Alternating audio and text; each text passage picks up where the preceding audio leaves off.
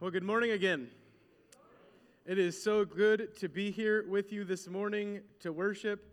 And as I told the wedding party last night, whether or not we had power in here this morning, it was going to be hot because power or no, we have not a functioning air conditioner in here. So we get to feel the warmth this morning, but we are so glad that you've joined us for worship. I do believe that God is going to speak and going to continue to speak to us through our time here together as we look into His Word, as we honor some great accomplishments, and as we look forward to the future.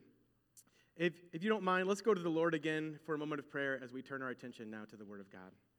Father God, I thank you so much for your goodness and your grace to us.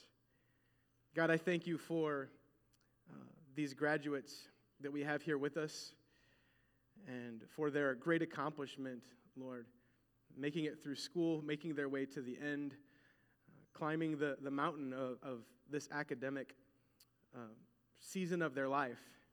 And God, I thank you even more that we've had the opportunity to walk with them through this season. And Lord, I thank you that as we prepare to release them into the world, Lord, that you have prepared others to come alongside with them as well, to support them, to encourage them, and to lift them up as they move and pursue you and pursue the things you have for them in their lives. God, I pray that you would speak to us now through these moments. In Jesus' name, amen. Well, walking is one of the most basic functions of the human life. Right? There are two things when you have a child that you really look for them to do, right? Two things that you're really excited about them doing for the first time. The first is you want to hear those first words, right?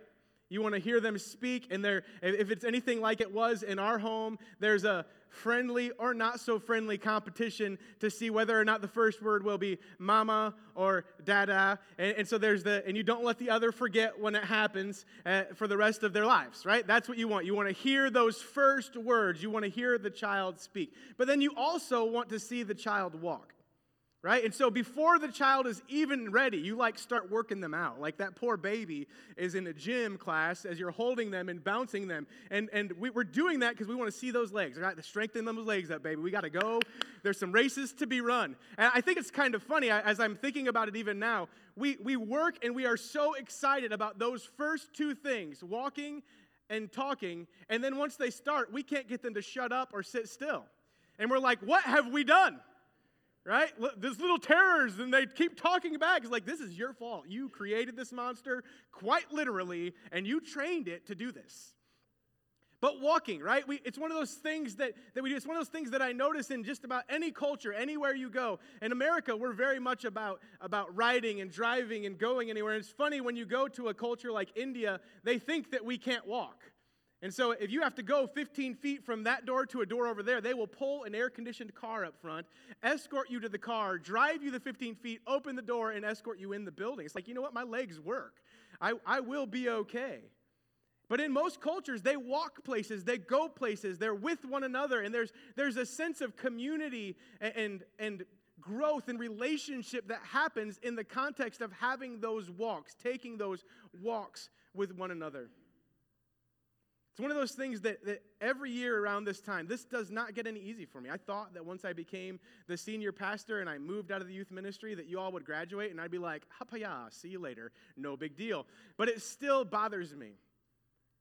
Knowing that, with Michaela or any of the students, it doesn't matter. Knowing that their faces won't be here every Sunday or frequently on Sundays in the fall, it bothers me.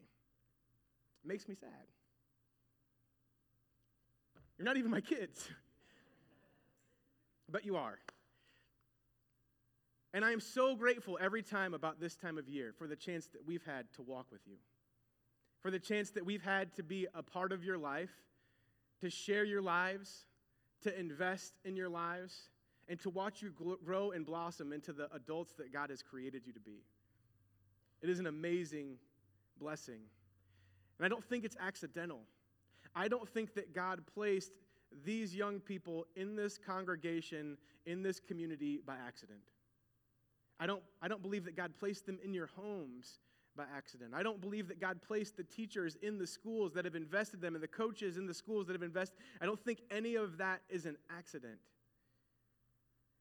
And there's a story in the Bible that I often think about when I think about this process of walking with students and then seeing them move and how quickly it passes that I'd like for us to share. If you have a Bible, turn with me to Acts chapter 8. If not, it will be up on the screen. But Acts chapter 8 is where we're going to look briefly this morning.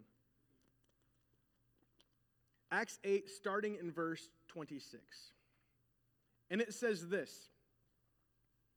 Acts 8:26. Now an angel of the Lord said to Philip, "Go south to the road, the desert road that goes down from Jerusalem to Gaza." So he started out, and on his way he met an Ethiopian eunuch, an important official in charge of all the treasury of Kandake, which means queen of the Ethiopians. This man had gone to Jerusalem to worship, and on his way home was sitting in his chariot reading the book of Isaiah the prophet. The Spirit told Philip, "Go to that chariot and stay near it." Then Philip ran up to the chariot and heard the man reading Isaiah the prophet. "Do you understand what you're reading?" Philip asked. "How can I," he said, "unless someone explains it to me?" So he invited Philip to come up and sit with him.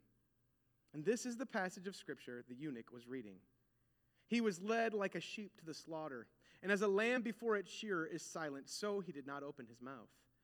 In his humiliation, he was deprived of justice. Who can speak of his descendants? For his life was taken from the earth." The eunuch asked Philip, "Tell me, please, who is the prophet talking about, himself or someone else?" Then Philip began with that very passage of Scripture and told him about the good news of Jesus.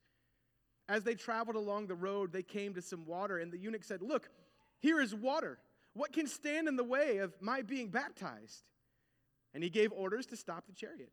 Then both Philip and the eunuch went down into the water, and Philip baptized him. When they came out of the water, the Spirit of the Lord suddenly took Philip away, and the eunuch did not see him again, but went on his way rejoicing.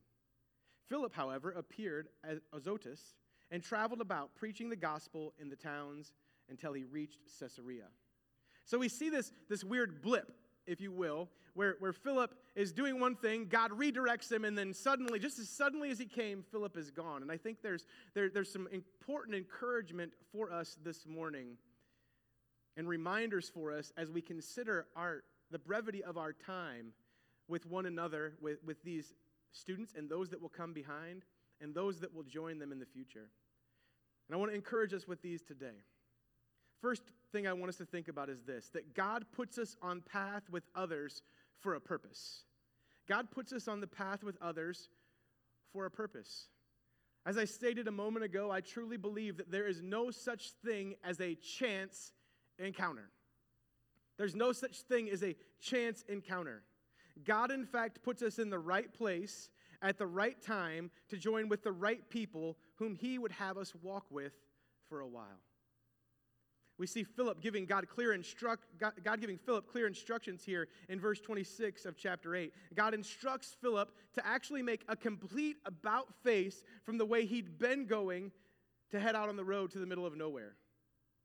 It seems like an incredibly random turnaround. And in a lot of ways it is. Philip is currently, if we go back to the preceding passage, Philip is making his way north to Caesarea. Caesarea was the capital of the region. Anybody that was anybody and anything that was happening of significance quite literally passed through Caesarea. It was the port through which all Roman goods traveled. It was the center of civilization. It was the ancient Near East version of New York City. And Philip is making his way up to this large metropolitan area to begin spreading the gospel of Jesus Christ. And as he's making his way to this big city to do this big work that he believed God has called him to, God says to him, "Hey, no, I don't want you to go that way. I want you to turn and go the exact opposite direction. And rather than going to this big city with all of these people, I want you to go out into the middle of the desert. I want you to head south to the desert road down to this southern city." And the city now that Philip is heading towards was a destroyed city. There was no city. It was now a small little village. And so Philip goes from heading to the middle of everywhere to literally the middle of nowhere. It seems Incredibly random. 100-mile reroute on foot. And as Philip is following the path on which God has set him, he just happens to come across the Ethiopian eunuch, who just happens to be looking through the Word of God and struggling to understand what he's looking for. Now, the passage indicates to us that Philip is or the Ethiopian eunuch is what we would call in modern parlance a seeker. He is someone who is a God-fearer. He believes that there is a God, and he believes that the Jewish scriptures have the key to that God, but he really doesn't understand. So he's someone who's aligning himself close to the Jewish religion, but he hasn't quite made a conversion yet. He's just gone to Jerusalem to worship. So there's a sense where he is trying to understand, trying to get as close to this God as he can so that he might understand who he is and how he should live in light of that. And as Philip makes his way out to the middle of nowhere, he just happens upon this eunuch who is looking for the God that he serves. It reminds me of when I was a kid. Part of my testimony is that before I came to Christ, my parents didn't attend a church. And the first day that I went to church, I had actually been staying the night with a friend named Kyle. And Kyle had just got 2 brand new jogging suits. And so the next day, we decided, 2 5, 6-year-old kids decided that we needed to try these bad boys out. So we put on the jogging suits, one red and one blue, and went outside, and at 7:45 in the morning on a Sunday, began jogging around the trailer park. Who does that? 5 years old, we're going to go jogging around the neighborhood. And so as we're jogging, and by that point, let's be real honest, we jogged for about 100 feet, and we're like, this is for the birds. Why does anyone do this? So we had turned around to make our way back to his house, and as we were walking back to his house, a church bus just happens to pull up where these crazy, ridiculous kids had been jogging. And this really nice, mustachioed, toupeed man jumped off the bus and said, "Hey, would you kids like to go to church?" My friend Kyle was like, "You see us? We're jogging, man. Like, we're busy." And I'm like, church sounds really good when compared to jogging right now. So I made my way back to Kyle's house. I changed my clothes. I ran back home. I told my mom, "Hey, I'm going to church." And I jumped on the bus with Dale Sowers. Dale Sowers, this really nice man. I can still see him in my head today. Super nice guy. Always had candy in the inside pocket of his jacket. Anytime he would come into the sanctuary, the kids would mob him, and he was the picture of Jesus in our church. And I remember that moment where Dale Sowers and the First Baptist Church bus just happened on the spot, where these 2 kids just happened to be jogging, with a kid who happened to not want to be jogging anymore, calls him to join them on the bus, and I am here to tell you that moment fundamentally changed the direction of my life. I was heading one way, and I jumped in a bus and quite literally went the other. And that bus put me on a trajectory, on a path that caused me to meet many other men and women who invested in me as they walked with me, some for very short periods of time. I remember my 4th grade Sunday school teacher, Rick Sigmund. I still have the Bible he gave me at home with the Beatitude stickers on it that I placed on it. And Rick Sigmund only walked with me for 1 year, but Rick Sigmund made a major impact in my life. He was my Sunday school teacher who told me about Jesus, that when I heard the message from the pulpit and went and accepted Christ, the mechanics of that came from Rick Sigmund. And there are many other people I could point out, people that ended up on my path at certain times, and it doesn't make sense that we ended up at the same place. We shouldn't have had anything in common. We shouldn't have been in those places. That God, in His glorious grace, reworked and moved my life and turned me so that I had the right people in my path at the right time when I needed them. I believe that what we often see as random actions are God-inspired movements that put us on the path to encounter those who will invest in our lives and help make us the people that God has created us to be. Men and women who love us, care for us, teach us, and challenge us, though they might only walk with us for a little while. The moments when our lives intersect with others are divine appointments that are pregnant with divine potential. Our relational interactions, though they may seem inconsequential, maybe even at times inconvenient to us, are incredibly important. You might be the perfect person to walk with, to love and care for, to provide guidance and encouragement for another person for a season in their lives. We see that the Ethiopian is in need of a helping hand. He needs someone who has understanding that he doesn't have. He needs someone who has been there and done that, who can guide him along the way. Someone who's willing to join him for that phase of the journey. And in that moment, the randomness of that interaction, the randomness of the rerouting disappears. And the perfect timing and positioning of God Almighty is seen. At some point, we have to recognize that the right person at the right place at the right time is a matter of divine provision and not a matter of dumb luck. It happens too often for it to simply be a matter of chance. Sometimes, more often than we might think, you are the perfect person in the perfect place at the perfect time to join with and assist another in their journey towards Jesus for a season. We see that in the life of Philip. Second thing, make the most of every opportunity to make a difference in the life of another. Make the most of every opportunity to make a difference in the life of another. Again, God will put us in the right place at the right time. But we have to make the decision to do the right thing in those instances. We have to, as Pastor Mike would like to often say, we have to decide in those moments to step out, to do work, and to be Jesus for them. Philip had to see and receive the opportunity that was before him. He had to step into even the awkwardness of the moment. Do you see what happens? Like God, in his divine wisdom, doesn't just put him in with him, but he says, hey, you know what? Philip, see that guy up there on that chariot? I want you to go down and listen in to what he's talking about. Go in like creeper mode, like stalk him and listen to what he's talking about, because people back then used to read out loud. So Philip just kind of walks along next to this chariot, listening to the guy talk. It's akin to listening to someone have a conversation on their cell phone and then correcting them because they're wrong in something they said on the cell phone. And that's what Philip is doing. He's listening along, creepering up on this guy. And he's like, hey, do you understand what you're reading? Like, we have to learn. There's something in there for us. Brothers and sisters, we have to learn to embrace the awkward. There's something, it's a little uncomfortable sometimes when we get in close proximity with other people. Some of us are more awkward than others.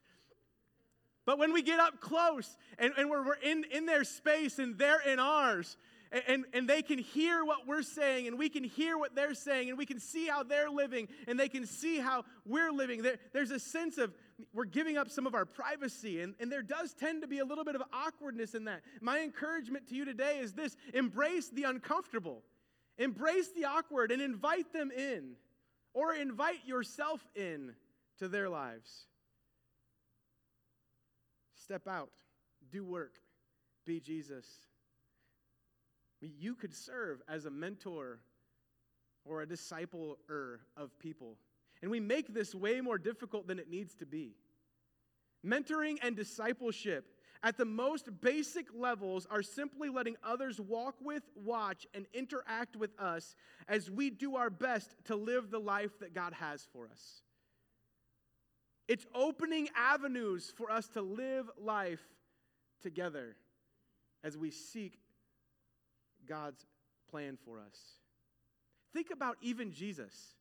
The vast majority of the ministry we see from Jesus involves him going for a walk with 12 dudes. That's it.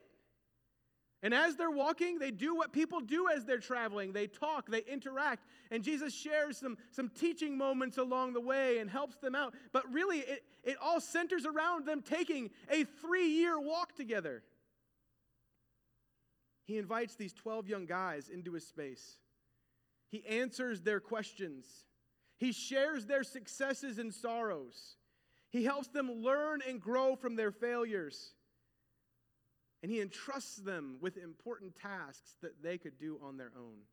Is this not what we are called to do as parents?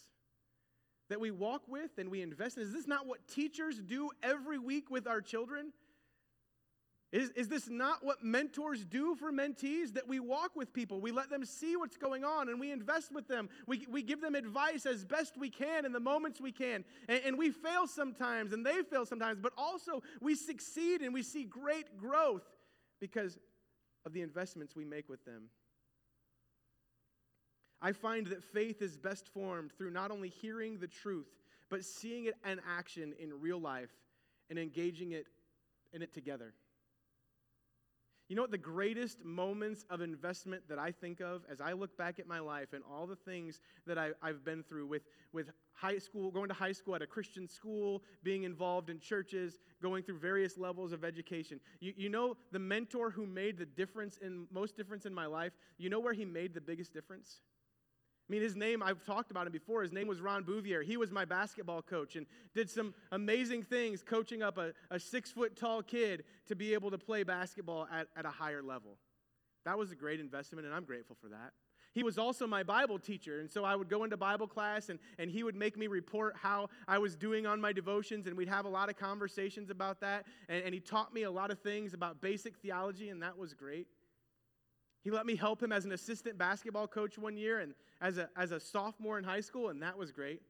But you know where Ron Bouvier made the biggest impact in my life?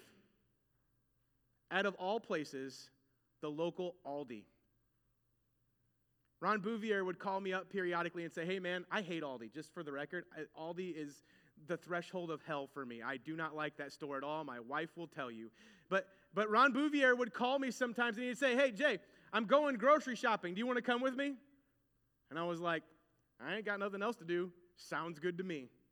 And so I'd go shopping with Mr. Bouvier, and we would walk through the aisles, and Bouv would talk to me about what was going on in my life, and really, we were just kicking it.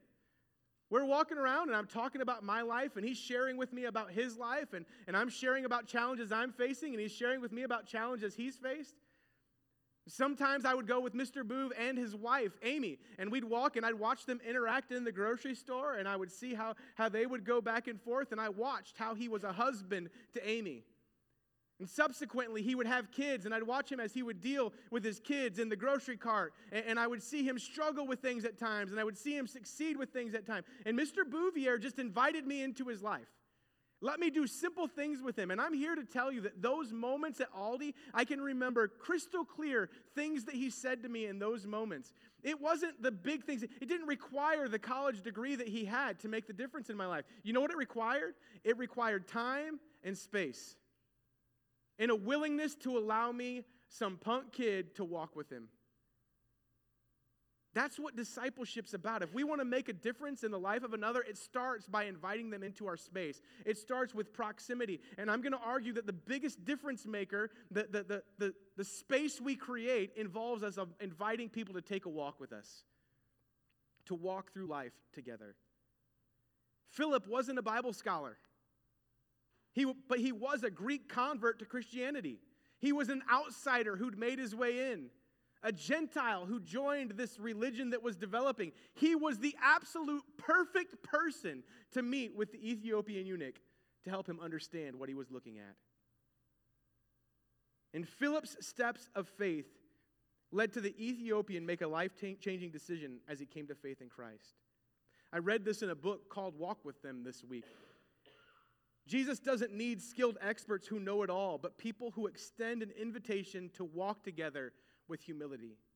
We invite people to walk with us because we focus not on ourselves, but on the person we're really inviting them to follow, the Lord Jesus. Our greatest glory lies in those we have set or helped set on the path towards Jesus Christ. But here's where we're going to draw it all together.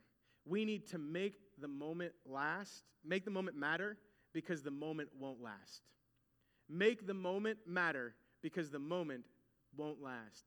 Time truly does fly. Notice what happens in the passage. It feels like this sometimes, doesn't it? God sets Philip on the path, and he has him walk with this man for a short period. The person comes to an amazing point of decision, and boom, Philip is gone. Now, for us, it kind of goes the other way, right? We walk with these kids. We walk with people for a while, and we do our best to invest in them, to guide them, to direct them, to love them, then care for them. And one day they're here, and the next they're off into the world. And we think to ourselves, what just happened? I mean, I went and spoke at a graduation the other day, and the kids that are graduating were 7th graders when I left West Virginia. And I remember looking out at these kids and thinking how little they were and thinking, how in the world did this happen? How did we get here?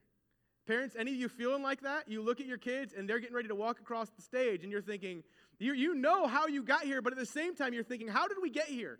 How is this happening? Some of you, this is your 2nd or 3rd graduate, and you're like, how are we here again? Time flies. In James, it tells us that life is like a mist. Not to bank on tomorrow being there, that what we need to do is deal with what we have before us today. The psalmist says that life is like the wind that passes and is gone. It doesn't return, that each moment is only available in that moment. Quaker missionary Stephen Grellett stated it this way: I shall pass this way but once. Any good that I can do or kindness that I can show to any human being, let me do it now. Let me not defer or neglect it, for I shall not pass this way again. We are given a limited amount of moments on this earth, and God grants us precious few to walk with various people, to make investments in their lives, to help them grow and develop in meaningful ways, whether that be in their knowledge and understanding of the Scripture, or whether that be in their understanding in math class, or their learning of a band instrument, or their coaching on a field, or their training in a gym, or whatever it might be. We have brief moments with those that God brings into our life, and we need to make the most of those moments because they will not last. We need to invest ourselves in the lives of others through sharing lessons learned, through offering our love for them, demonstrating our love for God, and hopefully helping them take meaningful steps towards the person that God has created them to be. And the investments that we make can play an important role in informing the path they take as they continue into the future and continue to become the people God has made them to be. The Bible tells us that when Philip and the Ethiopian eunuch separate, Philip continues his trek north to Caesarea, while the Ethiopian continues on his journey towards the south. And we know that Philip goes north and shares the gospel in Caesarea. But what happens to the Ethiopian eunuch? Well, extra biblical literature actually tells us that he went home and became the first missionary to Ethiopia. That he led many to Christ, sharing the gospel with his people. You know, whether or not any of these young people become missionaries is inconsequential. We've done the best that we can, and we've invested in you as best we can, hoping that God will continue to guide and direct you and continue to develop you. And our plan is to continue to offer our assistance, but our hope is that God will bring others to walk along with them as they continue on their way, knowing that God has prepared people for them in their future to help them continue becoming whom God has made them to be. But for us that remain, we need to continue to make the most of the moments that are available, understanding that they pass incredibly quickly, and trusting that God will use our investments to bring an incredible return through their lives. To those of you that have invested in these students, thank you. You've made an incredible impact on them, I'm sure. May we continue to trust God as He leads them into the future.